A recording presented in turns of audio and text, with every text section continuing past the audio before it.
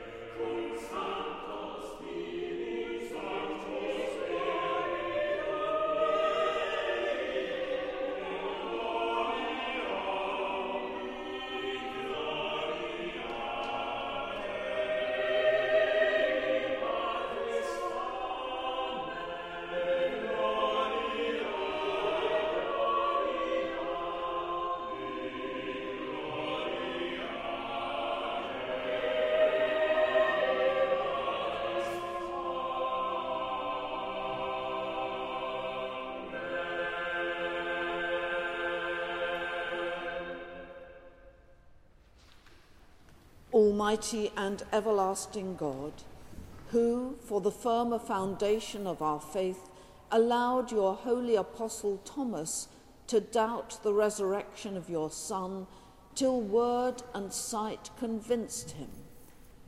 Grant to us, who have not seen, that we also may believe, and so confess Christ as our Lord and our God, who is alive and reigns with you in the unity of the Holy Spirit, one God, now and forever.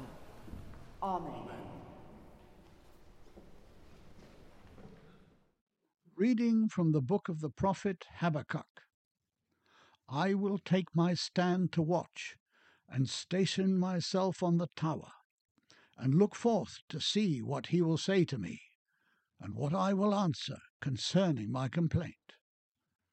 And the Lord answered me, Write the vision, make it plain upon tablets, so he may run who reads it. For still the vision awaits its time, it hastens to the end, it will not lie. If it seems slow, wait for it. It will surely come. It will not delay. Behold, he whose soul is not upright in him shall fail, but the righteous shall live by his faith. This is the word of the Lord.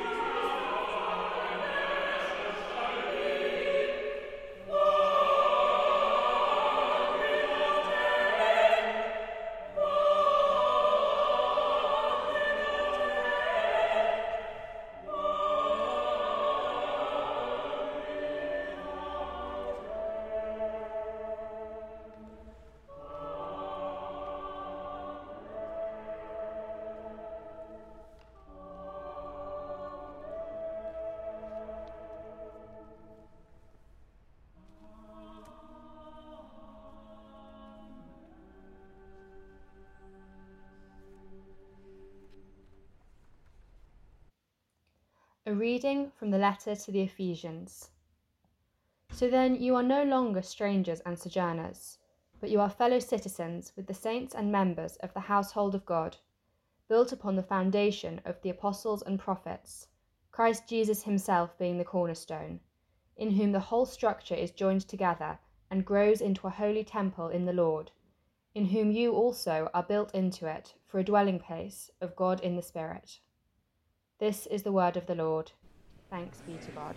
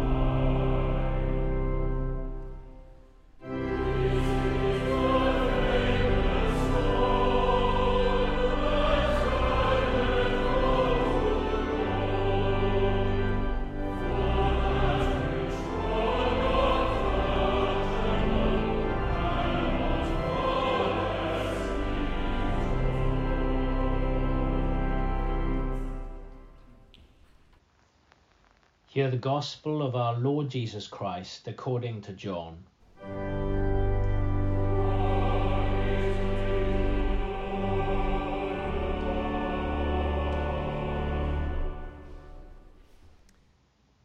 Now Thomas, one of the 12, called the twin, was not with them when Jesus came. So the other disciples told him, "We have seen the Lord." But he said to them, "Unless I see in his hands the print of the nails, and place my finger in the mark of the nails, and place my hand in his side, I will not believe." 8 days later, his disciples were again in the house, and Thomas was with them. The doors were shut, but Jesus came and stood among them and said, "Peace be with you."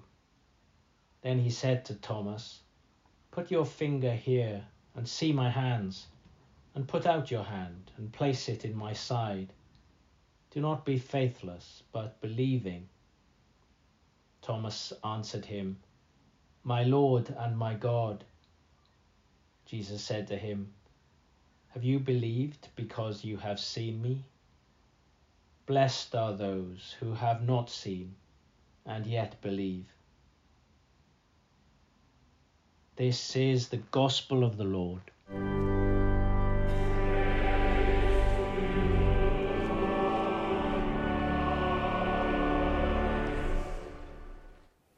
In the name of the living God, Father, Son, and Holy Spirit. Amen. Today, the feast of St. Thomas happens to be the 34th anniversary of my own ordination to the diaconate, which took place in the Diocese of Oxford back in 1988. It has often struck me since then that the festival of St. Thomas the Apostle, who is famously known as Doubting Thomas, is in fact a singularly appropriate occasion upon which to be launched as an ordained minister, but probably not for the reason that you might imagine. It is emphatically not because I regard ministerial life as being a constant struggle between faith and doubt, not a bit of it.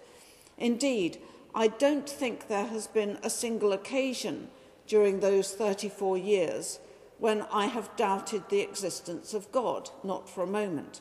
I certainly find myself on a very regular basis wondering what the heck he is up to, but I don't recall ever having doubted his existence for a moment. No, my reason is a different one. You see, it seems to me that Christian tradition has been monumentally unfair to Thomas, who, as we heard in our gospel reading a moment ago, refused to believe that Jesus really had been raised from the dead until, that is, he was able to touch the wounded hands and side of his Lord and Master himself. As a result, Thomas has always been regarded as the great skeptic who was proved wrong, the one who was lacking in faith when all the other disciples were ready to believe, the one who resisted recognizing the truth until it really was, literally, staring him in the face, the one who was way behind everyone else.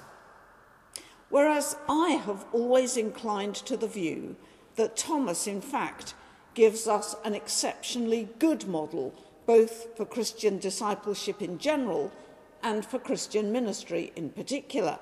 Let me tell you a story to illustrate this. Some years ago, I met a man who, as a young adult, had been a professional dancer with a leading classical ballet company. At the time, he was also a very religious young man who was passionate about his Christian faith. And it was this that eventually led him to decide that dance was actually a very selfish thing for him to be doing. After all, if he really was sincere about his Christian faith, surely he ought to be out in the world doing some good, not wasting his time doing something as trivial as dance. So, although it was a terrible, terrible wrench for him to do so, he turned his back on the life of a professional dancer and went to do other things instead. But what happened next was unimaginably awful, because having sacrificed the thing that he loved doing most for the sake of his Christian belief, he then lost his faith, totally and absolutely and utterly. He was left with nothing. His life was in pieces. And when I asked him, all those years later, what had caused this loss of faith, he said that he suddenly realized that the whole of his Christian belief was in fact rooted in other people's experiences and not his own. He had always simply accepted what he had been told. He had swallowed it, hook, line and sinker, as he thought he was supposed to. But at some deep level, by his own admission, he had never really made that faith his own. He had never truly experienced its reality for himself. And so the minute that doubts began to encroach upon him, he found that, just like the foolish man in the parable who built his house upon sand, the whole edifice upon which he had built his new life collapsed, suddenly and devastatingly. He was left surveying the rubble of the former career that he had loved and the meaningless fragments of what he had regarded as his Christian faith. I could have wept for him. And that is precisely why it seems to me that what is so good about Thomas is precisely that he wants to test the truth of what people are saying to him, that he wants to know the truth for himself. The verbal testimony of others, even those whom he loves and trusts, is not enough for him. He wants more than that. He needs to experience it for himself. And I, for one, find it very hard to condemn him for that. Like Thomas, I simply cannot be doing with the kind of faith that requires us to stop thinking, to stop asking questions, to stop testing what we believe against lived reality and instead simply to accept what we are told and to do so unquestioningly. Because any faith that is worth having will always be strong enough to cope with the toughest questions that we can ask of it. And only a faith that is deeply rooted in the hardest realities of human life and is unafraid to face them has the power to speak words of hope and light and new life to those who are in the deepest darkness. Having said that, it is certainly true that the starting point of any journey of faith may well require us to suspend our disbelief long enough to at least give it a go. But the really important stage is what comes next, which is when we discover its truth for ourselves by living it, by testing its claims against lived experience. And lived experience is, of course, the most challenging territory of all for the life of faith, and it needs to be. My great hero, the Elizabethan priest and theologian and former master of the temple, just down the road from here, was one of the great founding fathers of Anglican tradition, Richard Hooker. And even though he was writing centuries ago, back in the 1590s, he has some very insightful and some very instructive things to say to us today. For me, he is particularly interesting on the subject of the authority of the Bible. How can we know that the Bible is authoritative? Richard Hooker asks. He dismisses out of hand the Puritan answer to that question, namely that the Bible is authoritative because it says it is, because, as Hooker points out, that's simply a circular argument that gets us nowhere. No, Hooker's answer is that it's a two-stage process. First, we have before us the evidence of centuries of Christian tradition to go on, testifying to the power of the living word of Scripture. So we can begin by suspending our disbelief and just giving it a go, trying it out, taking that testimony on trust. But that is merely the starting point. The really important stage is what comes next, which is when, through our own study of the Scriptures and our own prayerful reflection upon them, we discover that truth for ourselves. And it is that that truly matters, the point at which we make it our own. In the deacon's ordination service, those who are to be ordained are instructed to seek nourishment from the Scriptures, to study them with God's people, that the whole church may be equipped to live out the gospel in the world. In other words, it's not enough simply to believe the good news of Christ. You also have to discover its truth for yourself through studying the Word of God, through living it, and through equipping others to do likewise. And that is true for all of us, not merely those of us who happen to sport clerical collars. We are all charged to live out our faith in the world, to do all that we can to make the love of God visible, because the world is transformed by good news, not by good advice. And the most powerful and persuasive proof of that good news is to be seen in the transformed and liberated lives of its ambassadors, whether lay or ordained. Thomas the Apostle was, it seems to me, perfectly justified in his scepticism. He needed to know the reality of that truth for himself. Learning to live the resurrection life sometimes requires us to let God undertake his transforming work in his own way and in his own time. But sometimes that may be precisely what we need to let faith and experience weave their realities together in a seamless robe that will outlast all else that is mortal, those things that in time will simply fade away, whereas this will never, ever do so. Amen. Let us now stand and affirm our faith in the words of the Creed. We believe in one God, the Father, the Almighty, maker of heaven and earth, of all that is seen and unseen.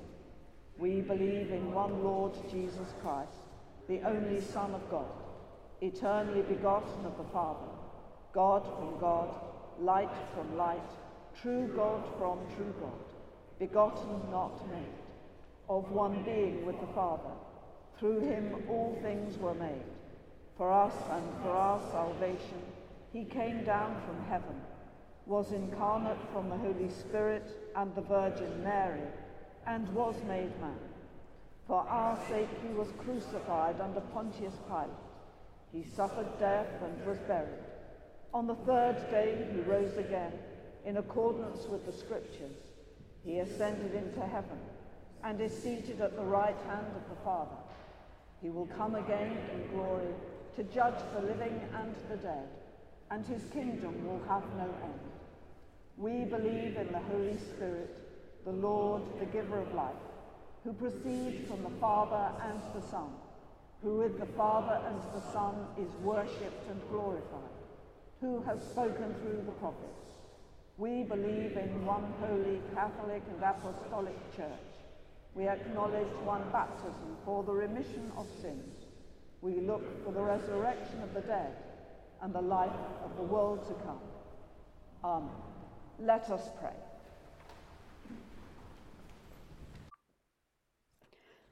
The response to the bidding, Lord, for the years, is, we give you thanks. Lord of the morning, we thank you for the many blessings you give us each day and for bringing us together where we now ask you to hear our prayers. We pray for your church throughout the world, especially on this Sunday morning for our Church of St. Bride, and for all who have worshipped here throughout the ages. For Elizabeth our Queen, and for His Royal Highness the Prince of Wales. For Alison our Rector, and Jeff our Associate Priest, and for all who have made it possible for us to join in this broadcast, and for our family and friends who share in our laughter and tears. Watch over those who are separated from us and keep them safe. Lord, for the years, we give you thanks. Father of hope and love, hear our prayers for all who strive for peace and justice to work for a better tomorrow. Help us to remember the cost of war, particularly at this time, those suffering in Ukraine. Give strength to all who offer care and rescue services. We entrust to you these times when suffering seems senseless, life so fragile. Bless us with the assurance that you are in all things, the tragic and the beautiful, the nightmare and the dream, the darkness and the light.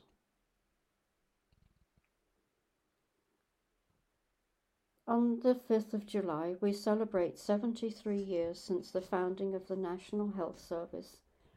We give thanks for the courage, commitment and dedication demonstrated by those working on the front line, who have faced challenges of a lifetime.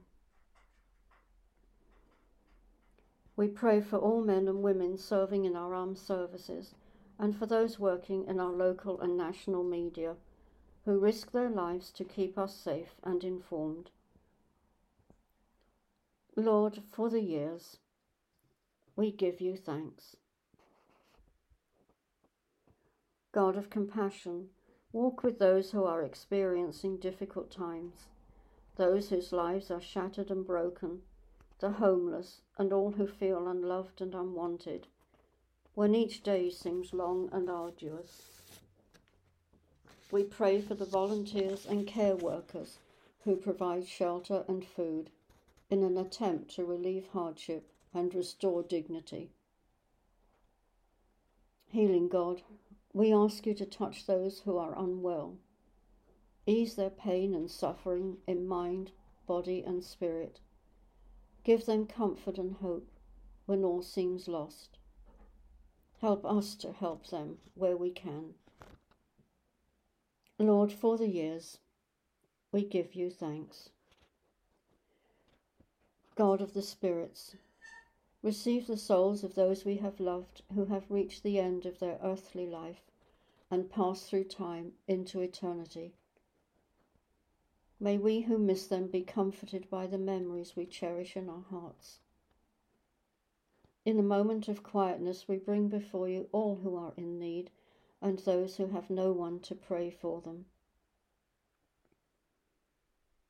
Lord, for the years, we give you thanks. Lord of the morning, we come to you in prayer to thank you for the glory of your creation, this season of summer, the warmth of the sun, the gentle breeze swept in by the incoming tide, long shadows at the end of a golden day. We pray for farmers and those whose work to protect the countryside and wildlife. You have given us the seeds of faith, the fruits of the Spirit. Let us always pray for what we have received. May the Lord make us truly thankful. Merciful Father, accept these prayers for the sake of your Son, our Saviour, Jesus Christ. Amen. Will you please stand? May the God of peace sanctify you. May he so strengthen your hearts in holiness that you may be blameless before him at the coming of our Lord Jesus with his saints. The peace of the Lord be always with you.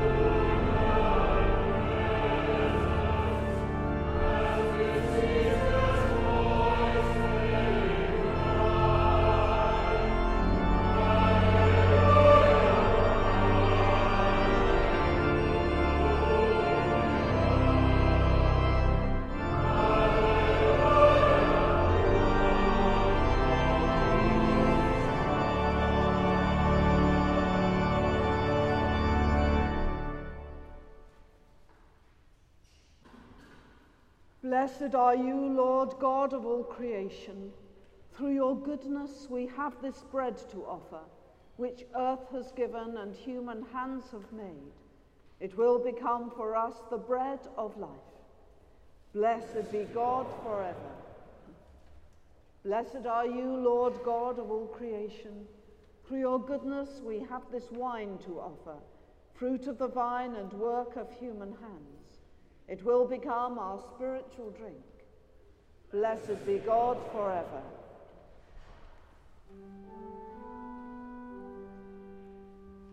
The Lord be with you. And also with you. Lift up your hearts. We lift them to the Lord. Let us give thanks to the Lord our God. It is right to give thanks and praise. Let us pray.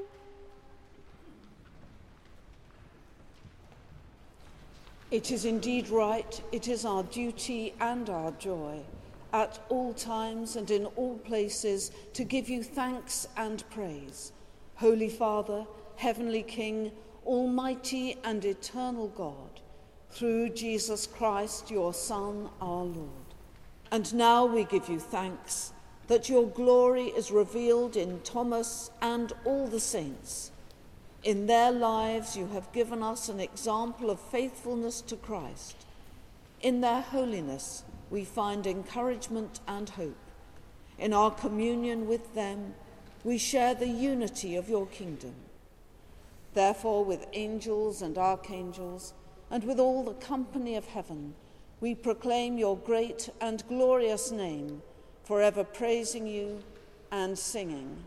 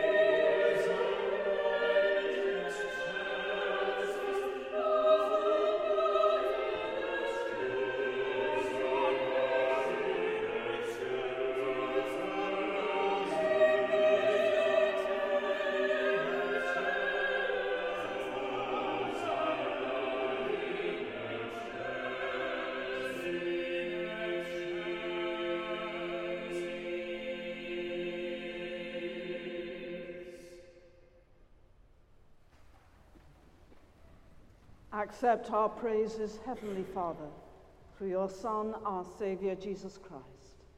And as we follow his example and obey his command, grant that by the power of your Holy Spirit, these gifts of bread and wine may be to us his body and his blood, who in the same night that he was betrayed took bread and gave you thanks. He broke it and gave it to his disciples, saying, "Take, eat. This is my body which is given for you. Do this in remembrance of me."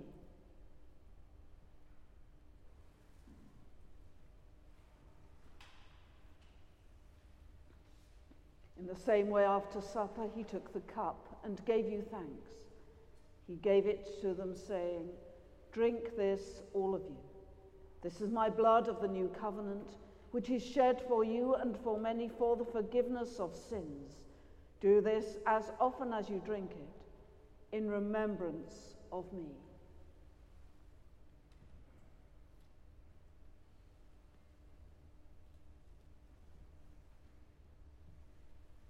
Therefore, Heavenly Father, we remember his offering of himself, made once for all upon the cross. We proclaim his mighty resurrection and glorious ascension. We look for the coming of his kingdom, and with this bread and this cup, we make the memorial of Christ, your Son, our Lord. Great is the mystery of faith. Christ has died. Christ is risen. Christ will come again. Accept through him, our great high priest, this our sacrifice of thanks and praise. And as we eat and drink these holy gifts in the presence of your divine majesty, renew us by your Spirit, inspire us with your love, and unite us in the body of your Son, Jesus Christ, our Lord. Through him and with him and in him, in the unity of the Holy Spirit, with all who stand before you in earth and heaven, we worship you, Father Almighty, in songs of everlasting praise. Blessing and honor and glory and power be yours forever and ever. Amen. Let us pray with confidence as our Saviour has taught us. Our Father, who art in heaven, hallowed be thy name. Thy kingdom come, thy will be done, on earth as it is in heaven. Give us this day our daily bread, and forgive us our trespasses, as we forgive those who trespass against us. And lead us not into temptation, but deliver us from evil. For thine is the kingdom, the power, and the glory, forever and ever. Amen. We break this bread to share in the body of Christ. Though we are many, we are one body, because we all share in one bread. Draw near with faith. Receive the body of our Lord Jesus Christ, which he gave for you, and his blood, which he shed for you. Eat and drink in remembrance that he died for you, and feed on him in your hearts by faith with thanksgiving. We do not presume to come to this your table, merciful Lord, trusting in our own righteousness, but in your manifold and great mercies. We are not worthy so much as to gather up the crumbs under your table, but you are the same Lord, whose nature is always to have mercy. Grant us, therefore, gracious Lord, so to eat the flesh of your dear Son, Jesus Christ, and to drink his blood, that our sinful bodies may be made clean by his body, and our souls washed through his most precious blood, and that we may evermore dwell in him, and he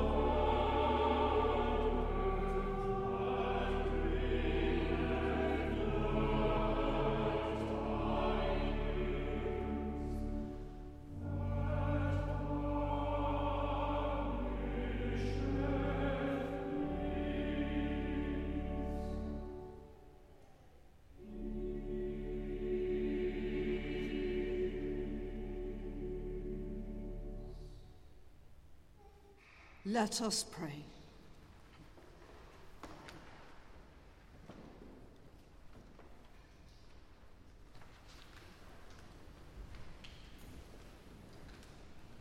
Lord God, the source of truth and love, keep us faithful to the apostles' teaching and fellowship, united in prayer and the breaking of bread, and one in joy and simplicity of heart. In Jesus Christ our Lord. Amen. Almighty God, we thank you for feeding us with the body and blood of your Son, Jesus Christ. Through him we offer you our souls and bodies to be a living sacrifice. Send us out in the power of your Spirit to live and work to your praise and glory. Amen.